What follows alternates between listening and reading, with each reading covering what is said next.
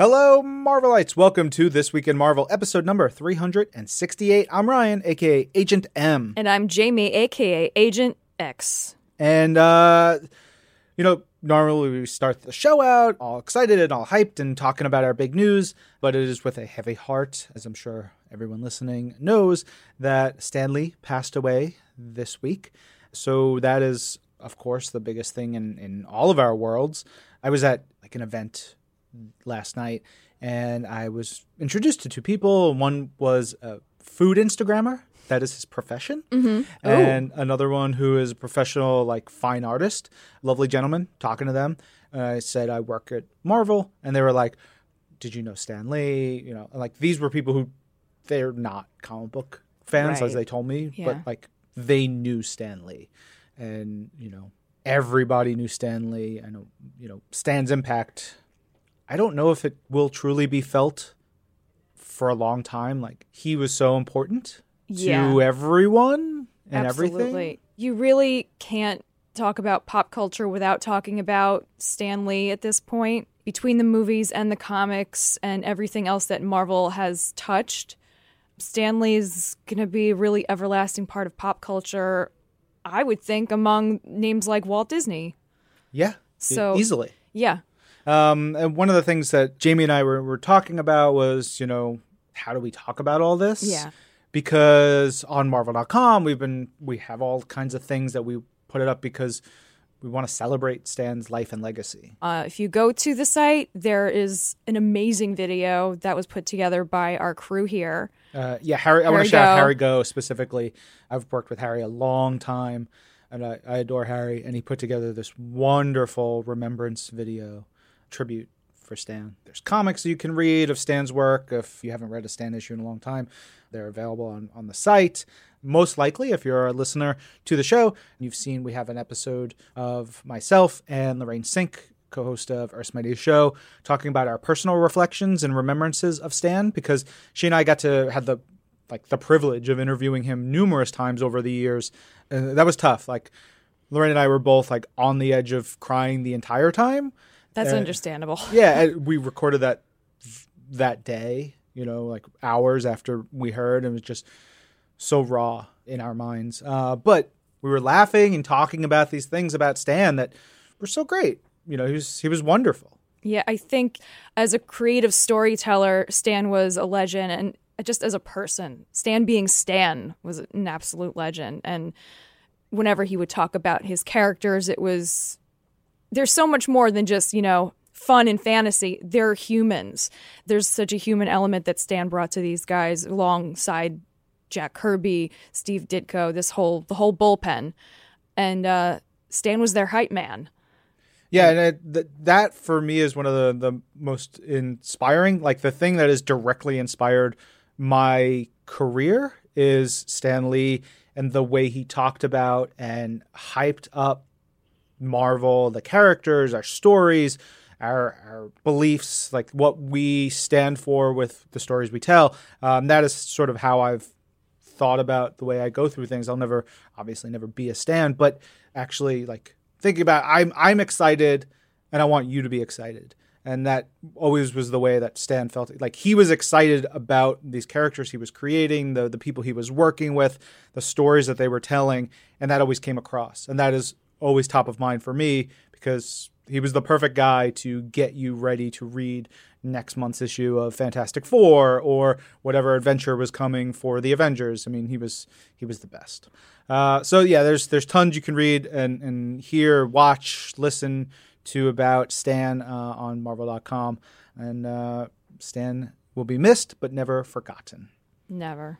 All right, on to the rest of the show. This episode is actually a huge one. We're going to have a lot of stuff in the news section, but our big talk section this episode is with Jordan D. White, editor of the X-Men, talking about UNCANNY X-Men and just a primer of getting into the X-Men. But that's not the only X-Men thing. This week, our interview is with Matt Rosenberg, Kelly Thompson, and Ed Brisson about UNCANNY X-Men because the first issue came out this week and it is massive. Jam-packed. Yeah. 2, it is wonderful. So that'll be later on in the show. But now on to things we're hyped about this week, including news. First thing I want to point out is I'm on a special Earth's Mightiest Show video this week with Lorraine Sink talking about a just dope piece of art for War of the Realms by Russell Dodderman and Matt Wilson. It's our first look at War of the Realms, but we'll be talking about War of the Realms so much more as we get closer to the April 2019 launch of that series. It is probably the comic book story I am most excited for. I don't even know in how long. I've just been waiting, and I know what's in store. It's so cool. Next thing I wanted to make sure we hyped up about is that Marvel's Spider-Man Turf Wars downloadable content. I got some information, so I'm going to read some helpful info we got from the PlayStation blog. As hinted in Marvel Spider-Man The Heist, the first DLC, Hammerhead is the main antagonist of Marvel Spider-Man Turf Wars. And Hammerhead, super cool. He first appeared in the 70s in Amazing Spider-Man. Hammerhead is an organized crime boss who's, had his cranium surgically enhanced into a deadly weapon. Like, literally, he'll just head down and just run into things.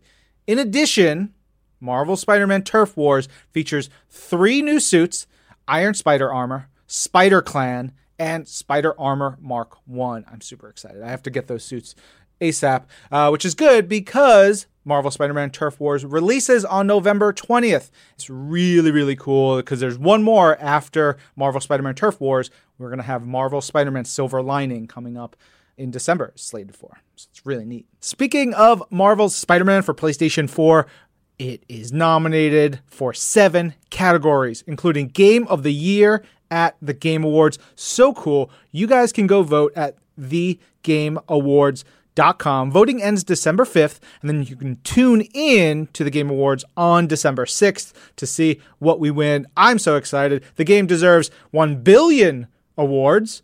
It's already gotten a bunch of awards, I think, in my heart. Oh, man, I love this game so much. Cool. Go vote, thegameawards.com. Oh, this game does not stop. I love it. Totally. What we also love, there's a lot of publishing news coming for Marvel Comics this week and into next week as the next catalog comes out. So just get ready. We've got a bunch of stuff. What's up first? We've got Wolverine Infinity Watch #1, written by Jerry Duggan with art by Andy McDonald.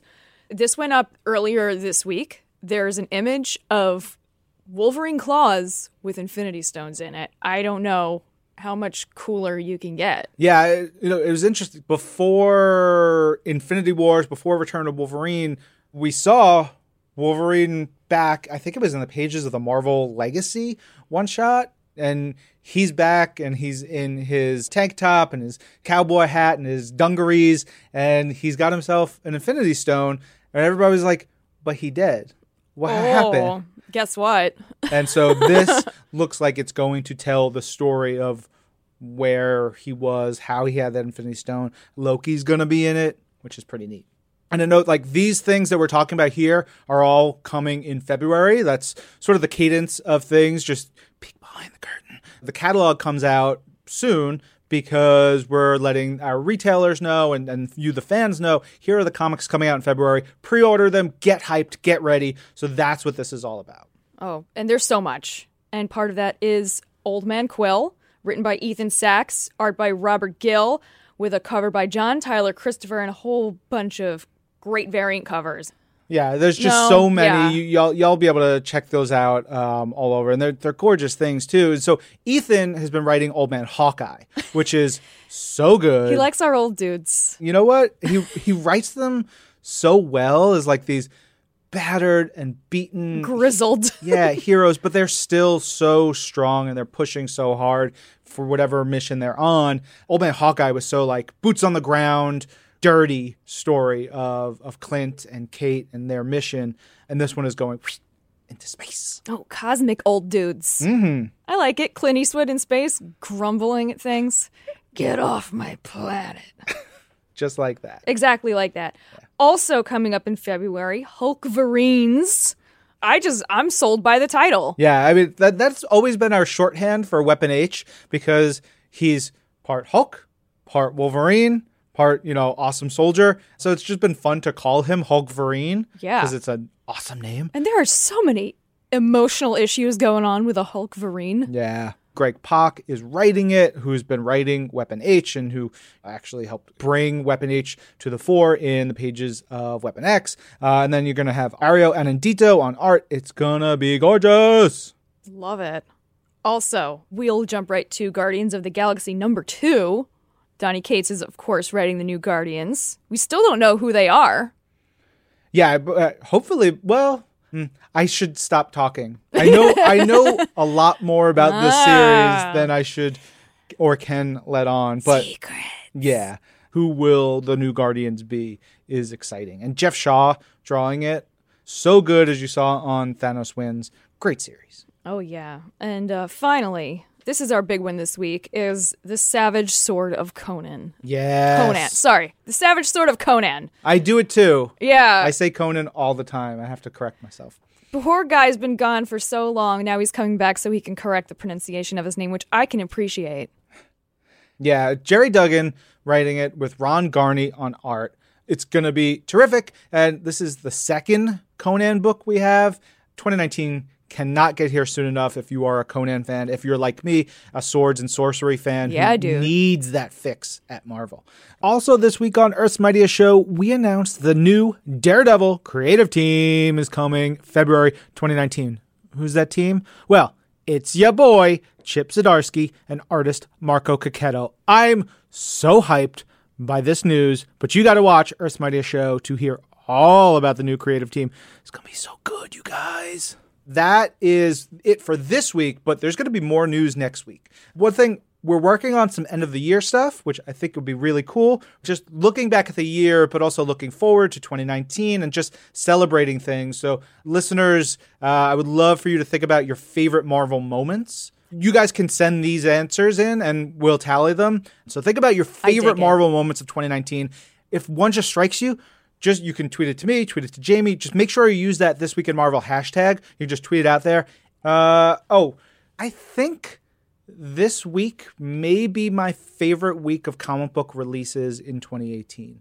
We had 23 issues, I think, so it was stacked. Wow. But as I was reading it, I was like, reading all these books, I was like, this is incredible. So the top issues from this week's episode of Marvel's Pull List were Avengers 700, UNCANNY X-Men #1, Daughters of the Dragon #1, and Unbeatable Squirrel Girl #38.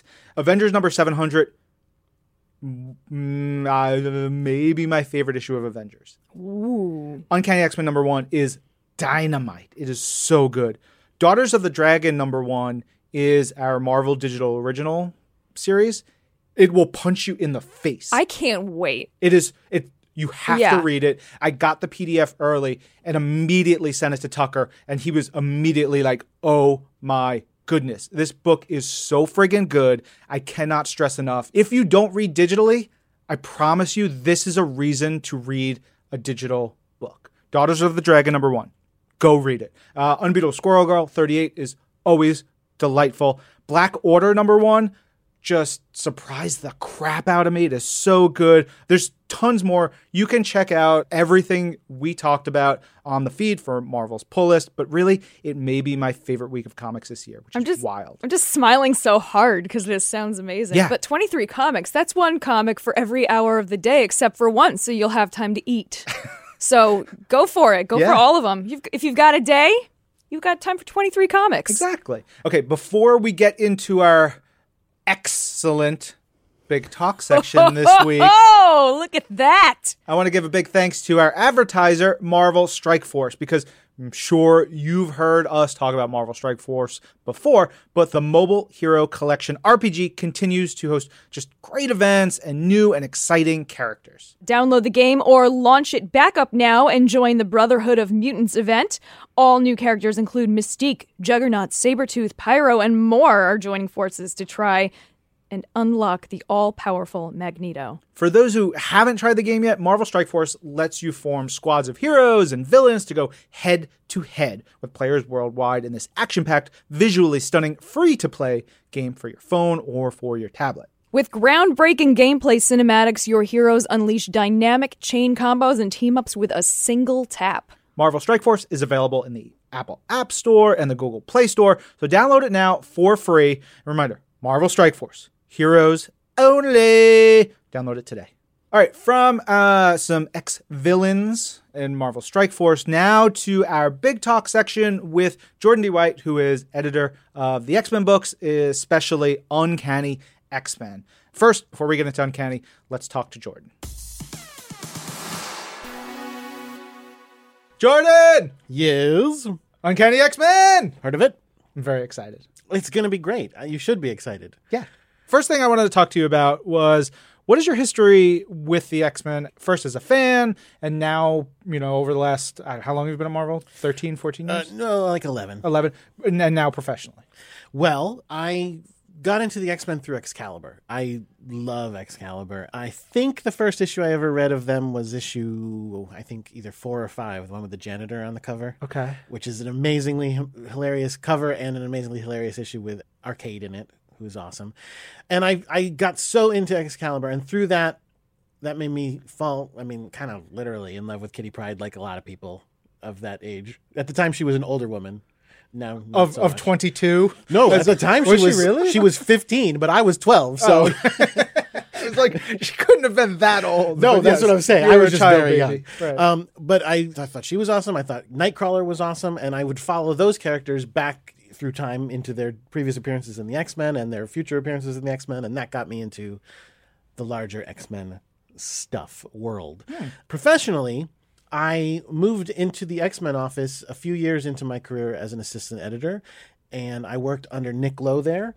I moved in there just before, maybe less than a year before the Schism event. Mm-hmm. So I worked on Kieran Gillen's Uncanny X-Men before that, and then Wolverine and the X-Men and Uncanny X-Men after Schism, which I thought was an awesome time in X-Men history. I am totally on Team Logan, by the way. Yeah, me too. Okay. And Wolverine and the X-Men is such a fun book with the Banffs and just, Wolverine and that whole school, all the characters that came out of it. Like, it was a lot of fun. Which is not to say, again, I actually do love Kieran's Uncanny Extinction team as well. I just kind of thought of them as like the new Brotherhood of Evil Mutants. Sure. Were you a part of Sexy Sinister? Oh, I certainly was involved. It wasn't my idea, but I was working on the book around then, and it was, that's my favorite version of Sinister. The weird, he was like Victorian, and he has a little town of himself. Yeah, it was awesome. Sinister's crazy, man. I love him. What's crazy is how much X history there is. Yeah. There's a lot. So very much. There is a lot. Almost an unknowable amount, but that's not so because there are definitely people who know it inside and out. I believe that, and I think that they were just living there in an X world of their very own where this is just second nature. I went on Twitter this morning and I made a joke that Jean Grey had only been dead for a week, and that everything that happened between Grant Morrison's run and Phoenix Resurrection took place over 1 week, and most people got that I was kidding. Some people did not. Yeah. Oh man, that is wonderful and mean. I love it. Jordan, what do the X-Men mean to you? I think about this a lot because the X-Men have changed a lot over the years. They've been a lot of different things. So it's difficult to pin down what is like the one thing that all X-Men stories have in common. I'm not sure I've 100% cracked it, but the thing that I most often come back to on it is that original tagline of hated and feared by those they seek to protect. Yeah, or chose to protect. Sworn to protect. There we go. And because it emphasizes the fact that the X-Men are heroes not for glory and not to be loved. It doesn't help them. It doesn't ever help them. It puts more of a target on them, if anything. But they do it because it's right, and that's who they are. I never really realized that about the X-Men, that they do go out and do heroic things, but are never really celebrated. No. They're never really given their due. That kind of makes me like them more. Yeah. Like the scrappy Marvel heroes. Yeah, I like, when they were in San Francisco and they were working with the mayor, and it was still so tough. Yeah. And it was a horror show half the time because you have one person who's got your back and then millions who are just like, why? Yeah. It makes for great dramatic stories. Agreed. Yeah. I'm always worried about them. You should be. So we had this primer video that we did with Uncanny X-Men co-writer Matt Rosenberg. That's going up alongside this episode. Listeners, you can watch that on Marvel.com and YouTube and all the other places. But in it, we talk about 3 things people should know about the X-Men. And Matt and I sort of discussed this beforehand, and we came up with this. The first being that the X-Men is a family, be they by blood, families that are built together. Like my wife and I are going to be adopting. So like this family that we are building is something I think about a lot, or a family that is a team, you know, because that is a really important thing, especially you were talking about Excalibur. Yeah. They really became a family Absolutely. together. What does that mean in terms of this new run of Uncanny X-Men? Tying back to that hated and feared, like they don't fit into society. And a lot of times, I mean, for a number of the characters, their actual by blood families have rejected them because of who and what they are. And yeah, so the X-Men represents like a family that has been made by choice, that they are the family that they chose together, and that they can come together as a family, as a community, as friends, and support one another. What does that have to do with disassembled? Well, I mean, I guess all families have their troubles. That's the thing, though. It's true. And, you know, and the points along the way where I've seen those fractures, and the X-Men have sure seen tons of fractures over time. The second piece that we talked about was that X-Men stories, they can be small personal tales. Like I was rereading, for whatever reason, Life Death, the Storm Forge. There's two pieces to it. Barry Windsor Smith drew them, which means they're the most gorgeous comics in history. You know, Life Death being relatively small personal tales, or these massive cosmic action and drama affairs like Dark Phoenix Saga. What are some of the plans for Uncanny in terms of like the scale of stories? Well, Disassembled is definitely a big story for them. I mean, again, I would say it does grow out of small things that have happened in the past, but it kicks things off as big as possible. That's why it took 10 weekly issues to tell. That being said, we do have plans for the series going forward, and you do get some of that more emotional moments and more of the smaller scale stories. And they are, again, they're both part of what makes X-Men X-Men. I mean, they are an action team. I don't want to say necessarily first and foremost, but at least in a big way. But they're also, as dirty as the word sometimes is, kind of a soap opera. Yeah. There's a lot of romance going on in the X-Men over time. There's a lot of betrayal and hurt feelings, and yeah, it's good stuff. Anyone who takes issue with calling it a soap opera, I would have issue with that, because soap operas are great. Like at its core, you know, drama and action, and like just as a concept. As a concept, and whether you like it in comics, you like it as an actual soap on television, you like it in wrestling. Like there's so many ways that this soap opera storytelling comes together, and it's great. And especially over decades. Yeah. You know, you have to change things up and surprise people and shock people and keep them tuned in. So I'm all about the stunty storytelling, soap opera style stuff. Somebody should make an infographic with all the X-Men on it, with all the connections of every kiss that's ever happened. There's not a piece of graphic material large enough to hold that. We need to get ourselves a nice dot matrix printer and just have it keep going and going and going. That is intense. That would be great. Right after Executioner's Song, there's the epilogue issue. It's just this wonderful, sad story, most of it about Jubilee and Professor X when he was like walking around the grounds of the Institute, and like by the end of it, his legs gave out again. It's just this sweet, sad story, and I love those things, like what we get into after the big events. So I'm looking forward to what comes next, but we've still got to keep talking about the current disassembled stuff. Yeah.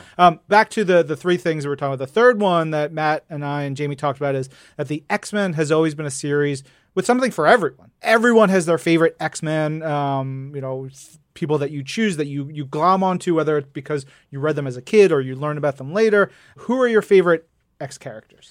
I mean, again, it all started for me with Kurt and Kitty, and I definitely still really love them.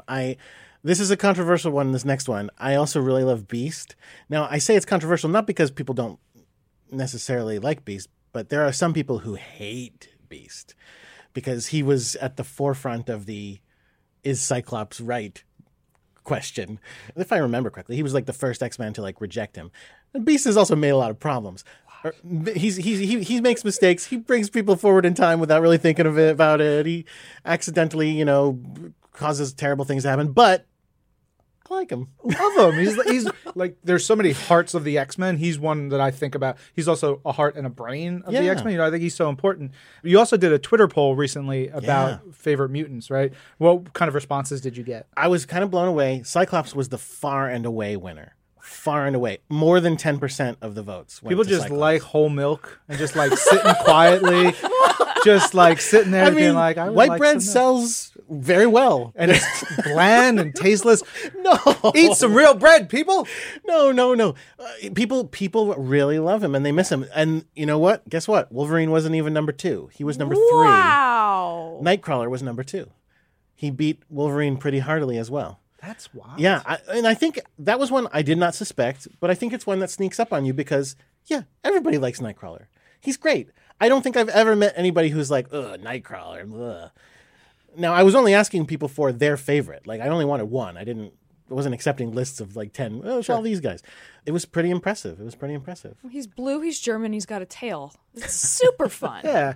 He always, well, I don't want to say literally always manages to have a good time. There's definitely sad Nightcrawler stories too, but most of the time he has a great time. He's got a great attitude. He's very uplifting. He's an uplifting character. Yeah. Okay, can you explain something to me? Sure. As someone who is getting to know Nightcrawler, what is the contention around his beard? Okay, so his nickname is Fuzzy Elf. And the reason people call him that is because the blue, although I was going to say the blue isn't his skin. Maybe his skin's blue, but the blue has always been described as blue fur is covering his body. So the contention is, hang on, if he's got fur over all of his body, what is this beard that's growing? But here's the thing about that. First of all, he's been shown to have a beard before. It's not 100% new. Right. Second of all, he also has hair on his head. So I guess when he doesn't have a beard, it means he's shaving? This is fascinating to me. This is a pure biological, like anthropological discussion about this character. Two things. One, goats can have beards. They Yes, they also have, fur and hair and all this stuff. So that's fine. Two, he's a mutant and a comic book character, and we can make him do whatever we want. But like, does that mean that when he doesn't have a beard, he's shaving every day, just keeping fur at a uniform I like length? to think so. I like he's just snipping away like, oh, this looks good today. I got to trim this a little bit. Yeah. Yeah. My undercoat's coming in, so the beard's extra heavy. Oh, yeah. I wonder if his fur thickness changes with the seasons. Great questions that have never been answered. Can we make an entire episode about this? I could. I'm sure, yeah. So, something I've always known about the X-Men, just in general, is that they've always had a lot of social relevance and cultural relevance, whether it was just about being different or going through puberty or even human and civil rights. What role do you think the X-Men are playing today in 2018? I mean, I think they continue to play all of those roles. One of the tricky things about them is that they are a great metaphor for all those things and also not 100% accurate to any of those things. They work in a general sense, but I think when people start to really latch onto them as, well, mutants are 100% a metaphor for this group, it sort of doesn't work. I mean, again, at the end of the day, it is really a fantasy series about people punching people to solve problems, and that's not a great metaphor for all of our real life issues. I think what's useful about the X-Men is how flexible that metaphor is, that it is good to say it can represent, racial issues or other social issues or Or just like being a kid who feels out of place. Absolutely. Yeah. Absolutely. Because I think everybody does feel that way. And again, if you can make that connection, if you can make a person who just feels out of place understand and associate with the plight of people who they don't necessarily share that much in common with, that's really important and great. There are so many books in the X universe. Recently, we've had some really great stuff. X-Men Blue, Red, Gold, the X-Men Black line of books, Weapon X, all these different things. How do these connect with and feed into Uncanny X-Men? Well, for the most part, they all take place before Uncanny X-Men, and so their endings all kind of set the stage for where we pick up. I think technically X-Men Red last issue doesn't come out before Uncanny #1, but spoilers, it takes place before it. But yeah. Those were some great series, and we're really happy with the way they turned out. But we knew where we were going with Uncanny when those series were being plotted their endings, and we did everything we could to make sure they would tee it up. Cool. One of the things that Matt mentioned to me, we talk about the X-Men, they have this nickname as the Children of the Atom, right? And Matt mentioned this phrase, the grandchildren of the Atom. Yes. What does that true. mean? Well, we talked before about X-Men being a family, and it could be metaphoric, but you know what? In this case, I think it's a little bit more literal than that. there are some problems that have to do with children's children. And I don't want to say too much, but if you've kept up with all the solicits, you probably know a little bit of what I'm talking about here. But if you haven't, then cool. We won't spoil anything.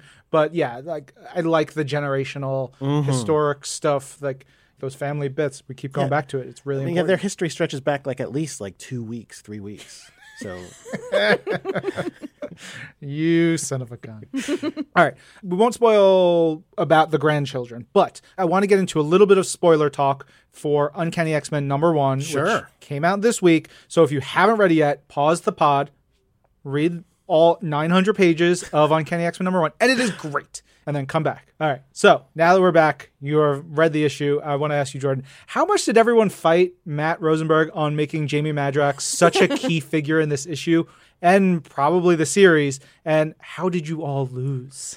I love Jamie Madrox. I was a big fan of X Factor, and I was happy I got to work on that book as well.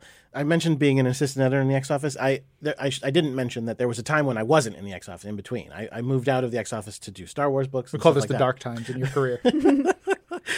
But I was not in the X Office when they heartlessly killed Multiple Man, and I would not have allowed them to do that. I mean, I would have fought it. I don't know if I would have had the pull, but I certainly wouldn't have wanted them to do that. And in fact, I edited his last appearance before that, which was the end of Peter David's X Factor run.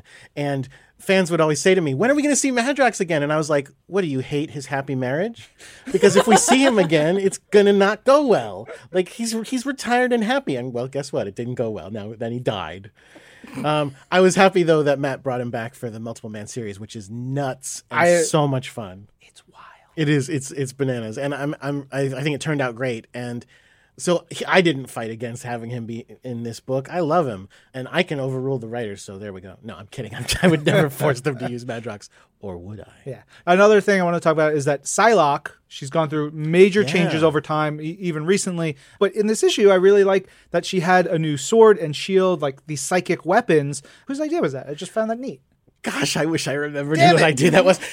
I'm pretty sure it came out of our summit, and it was because she just moved back to her original body. Separated from Quenon. Yes, exactly. So we definitely talked about the idea that we wanted to acknowledge that in a big way. And one of the biggest questions that readers had was, does she still have the abilities to fight and stuff that she had then? And the answer that we had was, yeah, she lived all of those years. Like she remembers all that. So she should be able to remember all of that experience. And the body was made through weird nonsense, psychic magic, whatever. So sure, she could still have the sense memory and the muscle memory as well. Like we just went, yeah, sure. But we do want her to be different than she was all that time. So the idea that she would create a different kind of sword and the shield as well is really cool. I'm so happy that we did that. Yeah. It's a neat look for her. Yeah. And in this issue, and again, this is a little bit of spoiler stuff. In this issue, we see the Mutant Liberation Front-ish, which I love. Wildside, my dude. Really great. Don't they make fun of him? Yeah, 100%. As well you should. But I love the MLF. Sugarman. Sugarman does show up. I actually have a text from last night of Nick Lowe texting me angry that we killed Sugarman. Yeah, I wasn't going to say it here, but you said it. I was also a little bit bummed, but look, there's another line in the book where like a lot of people have figured out like coming back from death at one point or another, something like that. Sure. Sugarman, next in line, of course. The fans will demand it. Anyway. I believe in Sugarman. Exactly. We had Apocalypse, Dark Beast. There's a very 90s group of villains, but what other villains will we see in this title? Well, like I said, a lot of the things that the X-Men face in this are things and foes who haven't always been foes to them. Well, you know what? I can tease. We already have announced very much that there will be a group called the Four Horsemen of Salvation, which are the Horsemen of Peace, the Horsemen of Life, the Horsemen of Abundance, and the Horsemen of Wellness, to be the opposite of the Horsemen of the Apocalypse. And should I say who they are? Yeah, because I was just looking at a cover. Yeah, we have it on the cover and the ads and everything. So the Horseman of Life is Angel. The Horseman of Peace is Magneto. The Horseman of Bounty is Blob. And the Horseman of Wellness is Omega Red. Yeah. So I have a real affinity for the more obscure, weird X-Men. Sure. Ones with perhaps useless abilities or no abilities. Like in Uncanny, we see Glob. Glob is wonderful. Fascinating looking. Glob is Ed Brisson's, I don't know if he's his favorite character, but he's He's one up of there. his favorites. I've talked to Ed about this. He loves putting him in books, and I'm thrilled that he does, because I think he's great. We did a story arc in Old Man Logan called Glob Loves, Man Kills, That was which such is the a best. sad story, too, Yep. man. Oh, You guys are the no. worst. Well, he's a big deal in Disassembled, and you know what? He's a big deal in another story going forward that I was just reading a script for earlier today that Ed is writing, which has not been announced yet. So Glob fans are going to have lots to love. He's a pink, goopy-looking guy, although it's made out of wax. That's wax? I think it's paraffin wax. Is that what they say? I'm pretty sure. Yeah, it's definitely wax of some sort. I forget the exact type. It might be paraffin wax. Oh, And, you can't take him anywhere. He'll which is- melt. Well, he manages to stay together, but that's why also sometimes he gets set on fire.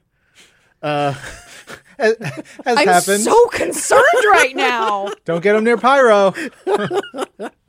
Yeah, I mean, look, he's okay. Whenever he gets set on fire, it's not like it's a terrible thing. I think he's done it to be more useful in a fight at once or twice as well. I like it. So Pretty great. another character that I have latched onto who made his debut in an Uncanny title is Maggot.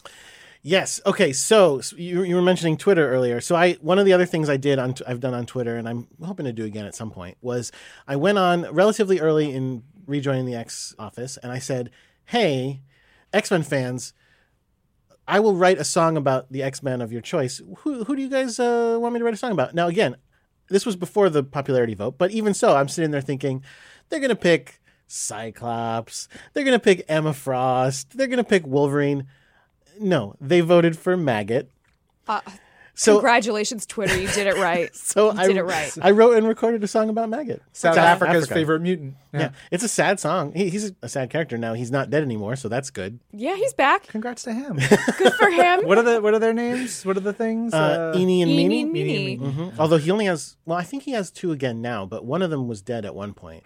I don't understand how they work as So, his digestive system. Yeah, he's but got these two bugs that live in his gut, and he can't eat food the normal way at all. right. And so these bugs come out of him, and they digest things For him? for him. Well, they are him, really. But Okay. yes, and then they go back inside of him, and that powers him up. So if he could be like useful in a fight and powerful, and can he blast things or can he just be strong? I don't remember can't if he blasts things, but like you've seen him skinny and then you've seen him like Yeah. grow really Jacked. It's buff. because they have digested enough that he is powerful, and I think that's also what turns him blue as well, because he's sometimes blue and sometimes not. Great. Love Yeah. it. We talked about Glob and Maggot. Do you have a favorite weird X-Man? Well, I mean, I guess it depends on how weird you're talking. Again, I do really like Glob. Like if I was going to build another X-Men team, like X-Men Chartreuse or X-Men Puce, I want it just the weirdest, most useless mutants on it. I mean, I liked Beak back in the day, although he's been through a lot of weird changes too. Yeah. Remember when he was a buff, good-looking dude for a while there? That was not what we wanted. That seems wrong. That's not right. That doesn't make sense. Yeah. All right. Last things. If someone has never read an X-Men book, why should they check out Uncanny X-Men? And if someone has read all 600 plus issues of Uncanny X-Men, what's in store for them?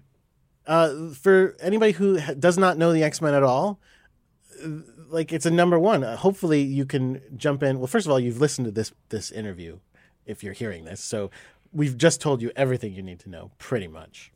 People don't like them because they're different from them.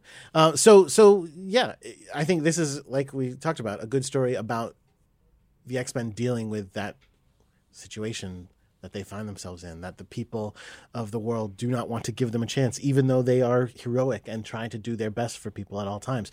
And I think that it's going to be an exciting ride. For people who love the X-Men and they know all this stuff, there's a lot of callbacks going on in here. We're bringing back some ideas, some things that have been around not very recently. So some stuff that has been lying dormant for a little while, and we bring it back in a big way. So I think people who are X-Men fans and non-X-Men fans will both have a great time.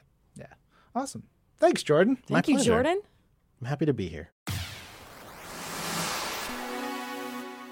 Big thanks to Jordan D. White for joining us again on the show. You could see his work across comic books, which he edits. Yeah. So many of them, including Uncanny X-Men, which is what we're going to be talking about, and so much more in our big interview coming up. I sat down with Matt Rosenberg, Kelly Thompson, and Ed Brisson, the 3 writers of Uncanny X-Men, which launched this week, and it is going weekly for our next 2 months and change. So it's going to be wild ride. But enough of that. You guys got to check out this interview with our Uncanny X-Men writers right now. How y'all doing? Yeah, good. Yeah, great. Pretty good. Excellent. We're great. I really enjoyed the pause where you're all way too polite and love each other so much that you didn't want to talk over each other. This is tremendous. That's a lie. I think we all wanted to go last. See how it worked out for everyone else first. This isn't so much a spoilery show as more of hey, you guys are writing the flagship X-Men book. And I want to talk about that and celebrate that and dig into a little bit about just your X-Men fandoms. So, first things, what was the first X-Men book you ever read? Ed, let's start with you. It was one of the issues of the Dark Phoenix saga, but I don't remember which. I bought them when I was on vacation when I was about 8 years old, traveling across Canada. And so that was really early 80s, I think. Mid-80s, a long time ago. You just at a rest stop? It was just it was at something? it was just at a convenience store when you could still buy them in convenience stores. I just picked it up off the rack. It was my parents would pick them up because we were on a trip where we drove from one end of Canada to the other, and they just wanted me to shut up, and so they would just buy me comics to read in the back of the car. Good parenting skills. I'm hoping Yes. you've learned. Matt? My first X-Men comic? Yes, please. It was Extermination #1 by Ed Brisson. Oh, I really that's liked a it. recent one. Yeah, it's a couple weeks ago I read it. Are you excited to dive now into the X-Men universe, Yeah. having just started reading? Yeah, there's a lot of them. It turns out I may not. No, I had to make the joke because my first answer is also Dark Phoenix Saga. My older brother had them, and he would go out in the day because he was cool, and I was a little kid who didn't go outside. And I stole his copies and read it all, and was like, "This doesn't make any sense. I don't understand it. I love it so much." And now I've revisited it as an adult and been like, "It doesn't make any sense. I love it so much." It makes sense, sort of. I love it. It's my favorite. Kelly, what about you? Uncanny X-Men 290, which was also Storm on the cover, crying in the rain. I'm pretty sure it's 290. It was my first comic I ever read. Cover. Yeah. Yes. The beautiful. Oh yeah, and Yes. she's looking up and. It was the first comic I ever read, other than Archie Digest, which I had used to beg from my mom from the store checkout aisle. No, that was my first comic I ever read, and it was just over for me the instant I read it. And my second comic immediately following that was X-Force #3, and it was because those were the comics my brothers brought home from the mall, and then that was it. You should give a shout out to that mall. Cottonwood Mall. Oh yeah. Yeah. We're gonna Salt get Lake kickbacks City, from Utah. Cottonwood. Long out of business, I'm sorry to say. Oh, Poor Cottonwood Mall. that's too bad. Yeah. Okay, I love all that stuff. What is Riveting. One of the things that I wanted to do is really tie into what are your favorites about different X-Men things. So going through some of that stuff, I know it's sort of standards, but helps inform where you guys approach some of these characters and stories and all that stuff. So favorite X-Men team member, Kelly. Let's start with you. How dare you do this to me? I mean, I have to say Rogue, and that is going to come back and bite me so badly because I'm writing Gambit and Rogue. It's got to be Rogue. I love Gambit as well, but I think Rogue I connected to. Matt, I can see you making face out of the corner of my eye. Rogue I really connected to as a kid in so many ways, and she was also, before that Uncanny X-Men issue came into the house, the reason it came into the house was because my brother and I saw the X-Men animated series. So many people of a certain age came to it that way. And literally we turned on the TV and she was in the mall punching that Sentinel. And I mean, it was just over for me. I was in love. That was Cottonwood Mall, if I'm not mistaken. It was. No, I'm aware Matt, of what about it. you? My favorite X-Men. Okay, so this is my sad confession. I'm going to pick 2, which is cheating. But Wow. No way! He's I already- had I'm to already pick. cheating. I know. I had to pick. It's a toss-up between Magic and Havoc, but I'll give this confessional thing that I've come to realize, which is very sad and pathetic, so it evens out that I cheated. When writing the X-Men, I spent a long time trying to figure out why I like Magic and Havoc so much. And I realized growing up, I'm a little brother, and my older brother, my older brother's great. He's very cool. He's very smart. He was great in school, and everyone loved him. And I was just the worst little bratty kid. It's so subtle. I don't know what's going to happen. Yeah, no, there's a twist coming up. And it turns out, now that I'm an adult and I've reevaluated, that Magic and Havoc are both the much cooler, much more powerful, but much less respected younger siblings of very well-known X-Men. And, 11-year-old me really latched onto that. And me in my 30s finds it very pathetic. But that's where we are now. So, yeah, they're my favorites. And I love them. And they're great. And they're the best X-Men. Wow. Ed? It seems like such an obvious answer, but mine is Wolverine. He's as cool as character, but also for me, growing up, I'm Canadian, and most of the media we consume in Canada is American media, and so when there was this character in the X-Men who's like not only Canadian but also just like cool as hell, it was like a double whammy for me, and so Wolverine is, ever since early '80s he's been my guy. He's pretty good. He's pretty good. He's I pretty like good. him. I haven't even heard of him. Yeah? Is he around? Is he the best he is at what he does? Is that a thing? Do you mean North Star? No, that Are you talking about North Star? I might be talking about North Star. North. All right. What about favorite X-Men villain? Matt, you go first. Yeah, there you go. Oh, wow. I mean, Magneto. He's the quintessential X-Men foil to me. It's like he is the other side of the coin. And sometimes those sides are not so differentiated. I love the points where you read X-Men comics and Magneto is not this hand-wringing, world-ending guy. You have to be like, he's making some pretty compelling points. And I love that. I think it keeps the X-Men on their toes and challenges them. And, he's a very sympathetic character. He's got this tragic life. He has all the makings of being a great leader of the X-Men, which he has been. But he's also, I think, their best villain. So... Now I'm mad Matt went first because he took my answer. You made fun of him, and then that's what you get. No, karma is a real problem. I would also say Magneto. I would say Emma Frost, but I don't really see her as a villain. I see her more as an anti-hero. But since Matt already talked very eloquently about Magneto, thank you. My sort of dark horse favorite villain is Callisto, just because I think the Morlocks have the best freaking point ever. And I think we don't see more stories with them because it's really uncomfortable for the X-Men. It really shines a light on sort of the hypocrisy. And I say that in love. I love the X-Men. They're sort of my first and last loves. But they don't deal with that problem well at all. And there are a couple really cool stories, including the Storm and Callisto story, that come out of that spin out of that. Yeah, the whole Morlock thing. It's always felt like that, but I think that's what the tension is, and it always makes for great stories. I fought very hard to get Callisto in Uncanny. These guys can vouch for me. It didn't work out. Or did it? It didn't. It did not. It did Do not get your hopes up, you one Callisto fan out there. Ed, what about you? I think, unfortunately, just copying Matt's answer is Magneto, who actually, until I was 20, thought his name was Magneto. When You're that Canadian, it's okay. Yeah, but the cartoon came out and they said Magneto, and I was like, how did they screw this up? And then, somebody told me I'd just been wrong for the previous 20 years. I want you to say the names of all of the X-Men right now. Just go through them. The other confession, we talked about this before, I thought Rogue was Rouge for a long time. And that's the influence of growing up in a house with a French father, I think. But Chambert.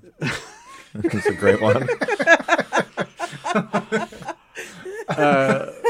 I think Magneto is just because he has such a rich and tragic past that it's like Matt said, he's not just this mustache twirling villain. He's really sympathetic.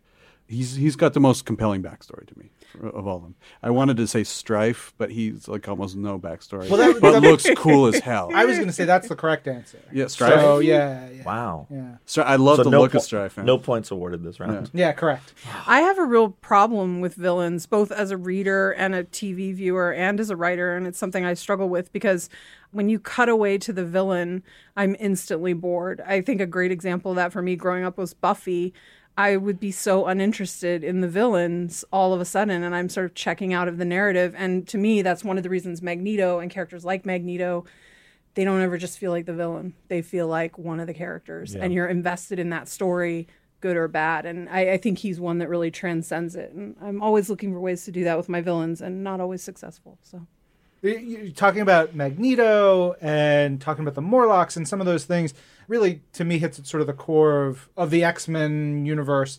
And I wanted to ask each of you, what makes the X-Men so special to you in particular? It's the X gene. Wait, I'm you sorry. are a monster. I'm sorry. You It's shouldn't been have 3 me. days of punchiness. Do you see what we've been putting up with? Yeah, they don't like me. Nobody in this room likes me. What makes the X-Men special? That was the question? To you in particular. Okay. I feel like the X-Men occupy a space that like no other superhero team occupies. There's nothing else at any other publisher. And part of it is the outcast, but part of it is the blend of like heroics and peril. Like they're in danger, they're saving people. It's the hated and feared. It's all that. But it's all of that is a set dressing for a very intricate, elaborate soap opera. And that's sort of what makes them stand out, is that, like, at the end of the day, a lot of the best X-Men stories are a framework to tell interpersonal soap opera stories. I also like that they're outcasts. I mean, I think all the stuff Matt said is true. I mean, I think for me, it drills down a little bit more to misfit families. I'm very into that. People who don't have a home and who band together and become a family together. But I think that ties directly into the soap opera stuff, like who becomes brother and sister and who becomes romantically involved. Like all of that is so fascinating and sort of beautiful.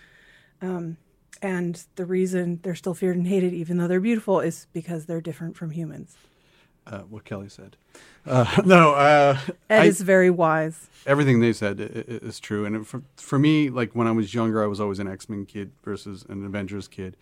And it always felt like the Avengers were more about the heroics, and the X-Men were like, I just like the really messed up people that were like weirdly trying to fix themselves by helping other people, but also just screwing that up too, just as often as they were doing it properly.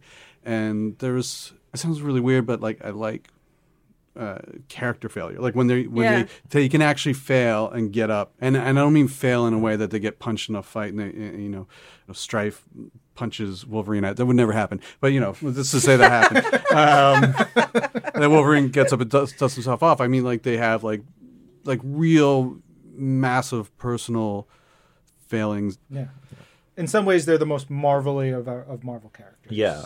They're Spider-Man as a family. Yes. Ooh, that's good. Yeah. Are you a writer? Not really. I'm going to read some of your books. Thinking about that, have your opinions changed as you've become writers of these characters? Do you see the way what makes them special and what they mean to you? Has that changed, or has it galvanized, or has it sort of remained the same now that you've become the people who are shepherding these stories? For me, it's mostly stayed the same. But the one thing I've noticed, like from social media especially, is that even like the weirdest, like no-name X-Men who appeared in 2 issues is somebody's favorite. Yeah. So like when we did Uncanny, when the announcement went out, literally my timeline, I swear to God, for about 3 weeks was like, why isn't blank in this? Mine's still going. I don't know what you did, but please tell me. I bumped into that really hard when I was doing Rogue and Gambit, because there's a lot of old Rogue and Gambit stuff that I will not call out specifically that I really hate. And there was this moment where I was like, I could really rip some of this. I could elevate this old stuff and make it amazing. And I could like really show that I hate this other stuff. What I was stuff like, are you talking about specifically? Nice try, Matthew. But I realized as I was working on it that just because I hate it, it's someone else's Citizen Kane, perhaps. So me tearing it down doesn't, to steal from something CB was saying, it doesn't build anything, right? It just breaks things. Yes, I agree with my co-writers. Yeah, I think it's really wonderful. Like what Ed said, it's funny for Ed to say that because he likes Wolverine, who's like one of the most popular. I like my runner-up is Glob. So yeah, exactly. But I always had this thing where people would be like, "Who's your favorite superhero?" And I'd be like, Havoc or Magic, and they'd be like, "What are you talking about?"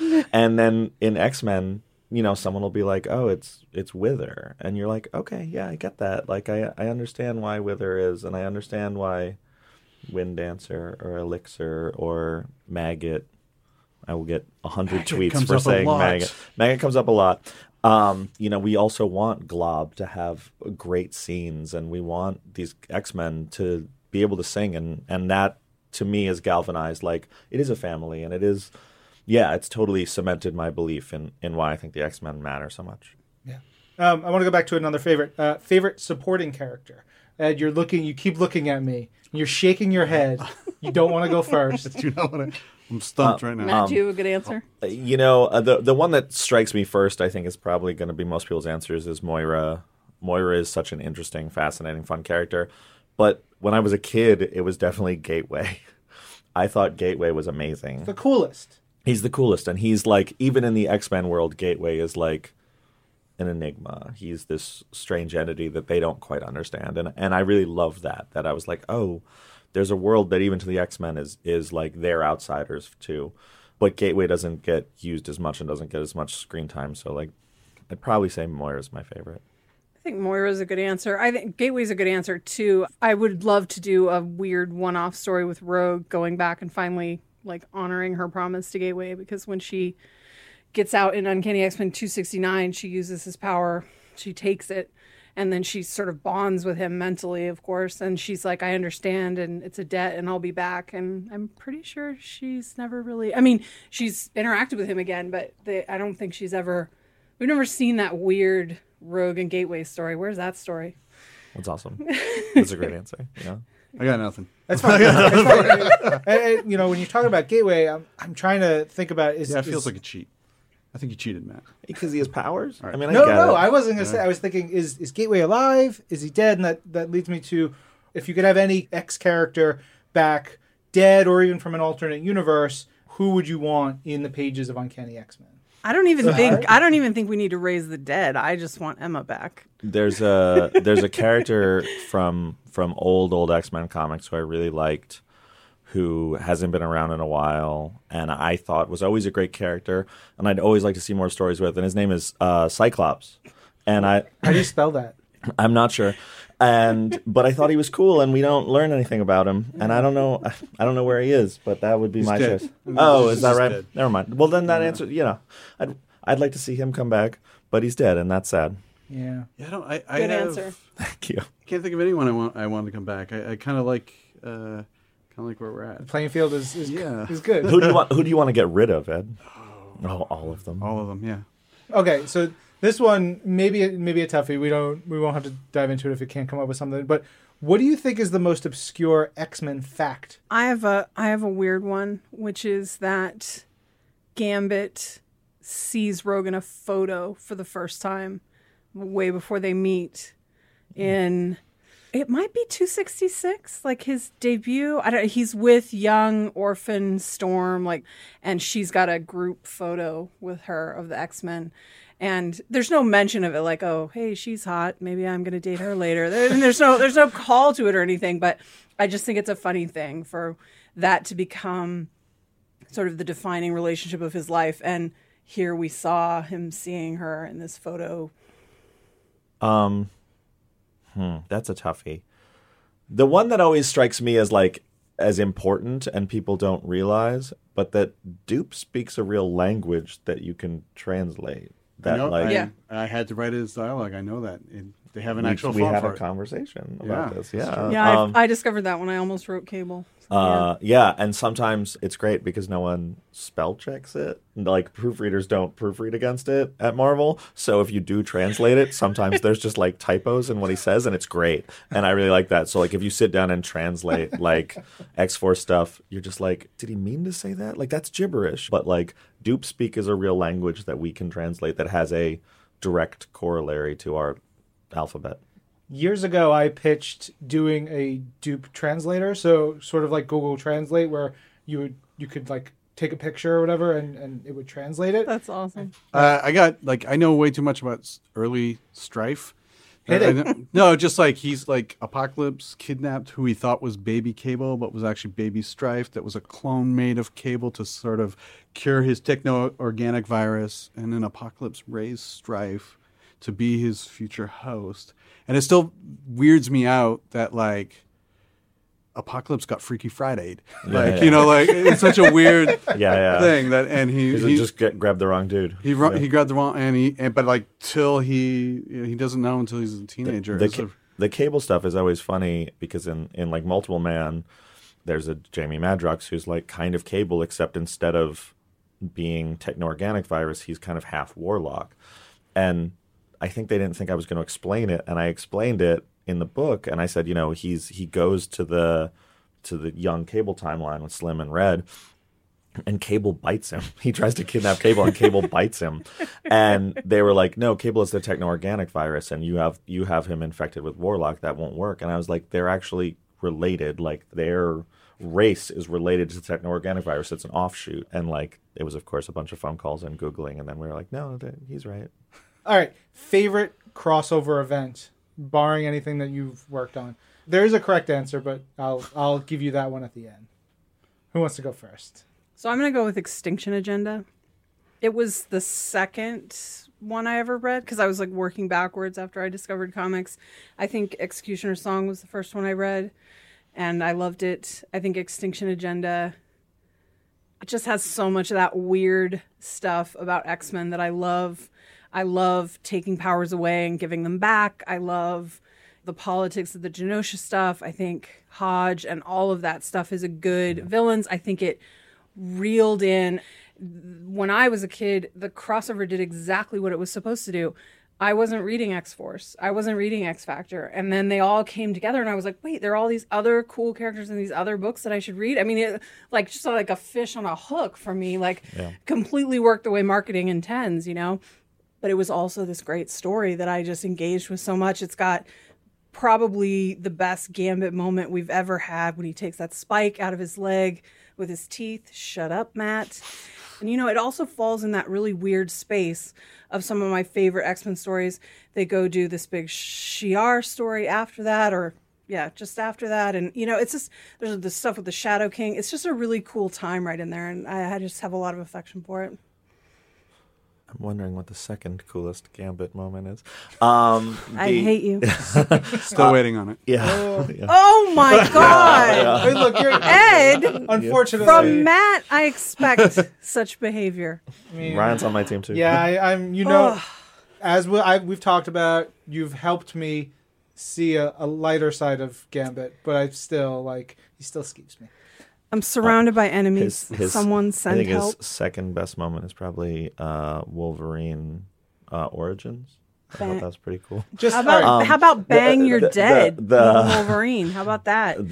Jerks. I don't know if it counts as a crossover.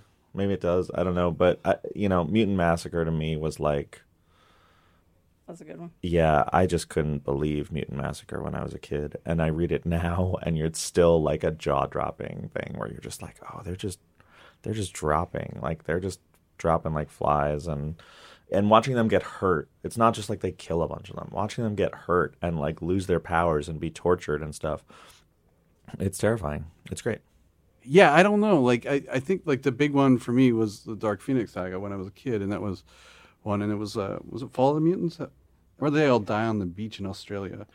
It's Fall of the Mutants. Yeah, the Fall of the Mutants was the one that was like the first one. I think the first big thing that I read after I was already an X-Men reader. It was the first time where it seemed that there were real stakes. I will say that the correct answer is Executioner's Song, but that's fine. But this is because this is Strife-centric. Can you say why? Because it's just my favorite, and I love it. You're gonna have to do better than that. Sure. We did. I didn't. For me, a lot of it is the look of those books, especially Jay Lee, Greg Capullo, Brandon Peterson. We've got Andy. Yeah. Yes. And like just the visual identity from book to book, and the moments you get out of those books, and then like those moments were burned in my head. What's funny is that like we talk about the classic ones, and I love them, but I very much considered saying Messiah Complex, Messiah War, Second Coming. Those are jaw-dropping. They stand up so well. Yeah. They really do. I mean, I'm a little surprised none of us said Age of Apocalypse, but I probably would have said that, except for I recently reread the whole thing for work, and I think it forced me to look at it through a sort of different prism. No shade on it. It changed my life as a teenager. I blew my mind, and it really made me rethink what you could do with comics. The fact that we just all went into an alternate reality was incredible, and sort of paved the way for some of the crazy things that are done today. But I do think that rereading it as a writer trying to look at it more critically, it killed a little bit of my nostalgic love for it, which was a shame. Yeah. But anyway, it was all to piggyback on. I recently reread Messiah Complex and all that as well. It's and so I was good. shocked how tight it was. Yeah, it's so tight. It's unreal. Yeah. Like how well orchestrated it is, how well it all crosses over, and like how clearly the stakes are laid out, and how it just builds and builds. And then, you know, the Cable series that came out of that where he's time traveling. So good. Yeah. Such an underrated book. Yeah. All right. Favorite creators on X titles.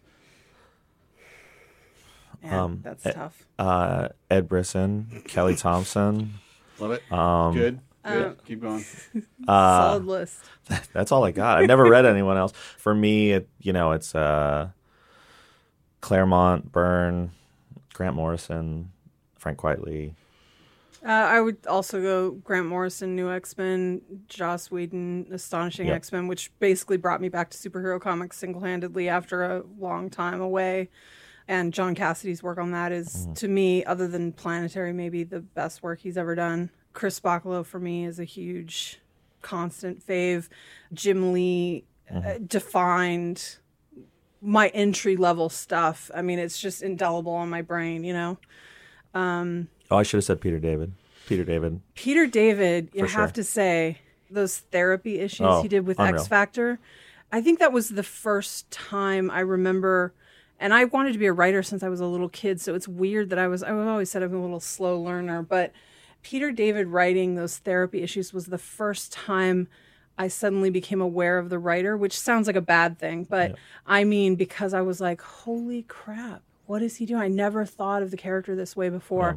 It was really like a paradigm shift for me reading those X Factor issues. Yeah, Claremont and Jim Lee was like a big one for me. The Grant Morrison stuff on New X-Men, Josh Whedon, like this is all said already. I reread the Grant Morrison New X-Men 3 times in the last year or something like that. I just really enjoy it. That's all Ed does. Yeah, but I think Rick Remender's Uncanny X-Force is an incredible run. And the art on that is like you got Asad Ribic and you have Phil Noto and Acuna is he on it? Daniel Acuna. Yeah. I didn't understand it as a kid, but Sienkiewicz's work on New Mutants as an adult, I realized how Totally. much it influenced me as a child without me understanding it. It's a subconscious, like, gets in your DNA, but like. Did you get the artist edition of that? It's beautiful. Did not. No, I did not. Oh, thank you. should. Thanks for bringing that up. I would say in that same vein, Stroman for me. As Oh, a kid, God, yeah, as Larry a Stroman. kid, I didn't respond to that. I'm like, where's the Jim Lee? But when I go back, I'm like, this is brilliant. I love brilliant. it. Yeah. I love it. Brilliant. So we're gonna wrap up soon, but we should probably talk about Uncanny X-Men, which y'all are doing. What is the top line of what Uncanny X-Men is about? Oof. Well, we don't. Killing them all. That's such a lie. It's the story of Dupe and his understanding of his. No, Uncanny X-Men is. We don't want to spoil stuff, but there are certain things. If you look at previews or you've seen covers, I feel like we can say that it's a lot of the X-Men's problems and the world's problems have come from the X-Men, and they've come home to roost. Ed's making jokes about death, but I actually think the death count has been highly overhyped. Oh yeah, People absolutely. are going to be surprised. I think that's just what people thought we were doing coming out. Like, Yeah. we got a lot of people, like, as many people Freaking were out. saying, where is so-and-so? There was as many people saying, please don't kill so-and-so. Which Matt didn't help by just every time responding, Yeah. going, nope, dead. Yeah. If you ask me where an X-Man is in the book, I tell you they're dead. That's just a blanket rule. But I think, and the cool Except thing for about Thunderbird. the series is that, like, we have your standard X-Men, but I think we're also, like, elevating some X-Men who don't get as much spotlight in this as well, which I think hopefully people will react to. Like a Glob Herman, maybe. I'm not saying a Glob Herman, but maybe Well, I like mean, a we've Glob We've Herman. talked about that in interviews. Like, you know, a lot of the new X-Men, the younger kids who aren't Laura, have gotten lost in the shuffle over the years. There's so many X-Men. Like, I don't think anyone's trying to put anyone on the bench. It's just what happens when you have that many incredible characters and that many incredible stories. But one of my favorite threads in this story is the story of these young X-Men, specifically Armor, Pixie, Rockslide, and Glob have big roles.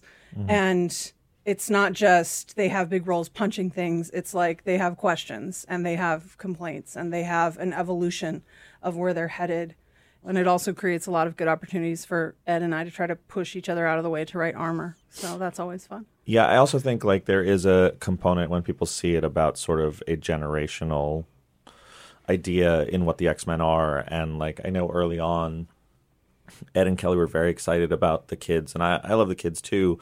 But it took me sort of a long time to realize that like, oh, the kid's story is sort of mirrored in a bigger story in a different way, that like it fits into this sort of generational idea of X-Men that we're kind of examining, and the kids are the last generation of X-Men. So following them a bunch has been really rewarding in a way that kind of caught me off guard, but I do love it very much.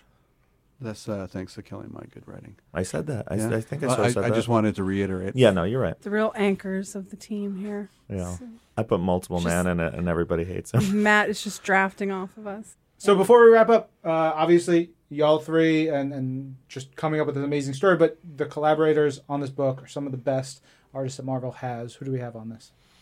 So Mahmoud Asrar is doing the bulk of the first issue, 30 pages. It's gorgeous. It's amazing. But Perez, who I worked with on Gambit and Rogue, he's one of our artists. I'm going to butcher R.B. names. Silva. R.B. Silva. yeah. Oh, doing some of the best work of his career. It's mind-blowing. When he did a multiple man page that when it came in, it was just... Yeah. It hurt my brain. It was so good. Yeah. I had to go for a walk. Yildre Sinar, also doing amazing work. Yeah. I'm sorry we butchered your name.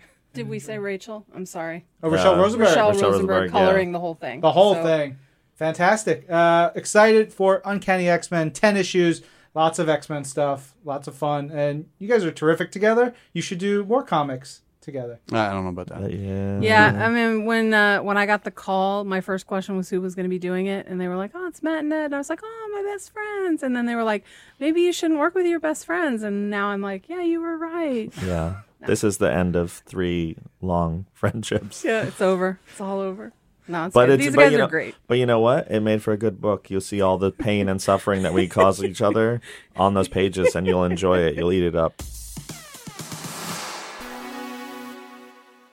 Okay, big thanks to our Uncanny X-Men writers. And again, check out Uncanny X-Men #1, which is available now. New issues coming weekly for a while, and it is terrific. It's time for our community section. So I mentioned a little bit earlier, we have a question of the week, something I was thinking of. Which Marvel family would you like to have Thanksgiving dinner with? And so we'll talk about that next week. And I know so many of you are not from these United States. That's okay. Just picture having a big, boisterous, wonderful family dinner. Which family would you like to have it with? That's the way you think about it. So you can tweet your answers using hashtag #ThisWeekInMarvel, email them to twimpodcast@marvel.com, or send a message to our Facebook page at facebook.com/thisweekinmarvel. Obviously, many of you wrote in to us just talking about Stan, so why don't we dive into some of the wonderful sentiments about Mr. Stan Lee? Yeah, we'll start with Simon Williams. It goes without saying that Marvel as we know it wouldn't exist without Stan Lee. The work he did with Jack Kirby, Steve Ditko and company changed comics and American pop culture for generations. On behalf of all true believers, rest in peace. Thank you, Stan. And he also says, I'd like to think he and the rest of the original Marvel bullpen are together again making comics. I think we'd all like to think that. What are they cooking up? Yeah. Oh, man. We had like a little gathering that evening. Yeah. And I was talking with Jen Grunwald, who's been here a couple years longer than I have. And she and I worked with Flo Steinberg and Fabulous Flo. And I, like, all of this just made me miss Flo so much. I was a mess when Flo passed. Like, that was during San Diego Comic-Con. I was bawling. That was I tough. can't even imagine. That's OGs. They're the OGs. OGs indeed. At My Radcast says, I feel just devastated to hear about the passing of Stan Lee.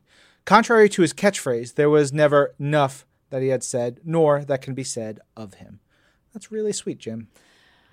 Timothy P. Walsh says, that feeling when you open your Marvel Unlimited renewal on the day that Stan Lee dies and see your name published on the back cover of Black Panther, all the feels. Oh, I understand, Timothy. Lots of feels. Captain Rogers 44, our long-standing listener, good buddy, says, last year it was my honor to meet Stan Lee, a man who created and helped create many of the most famous and beloved characters in comic books.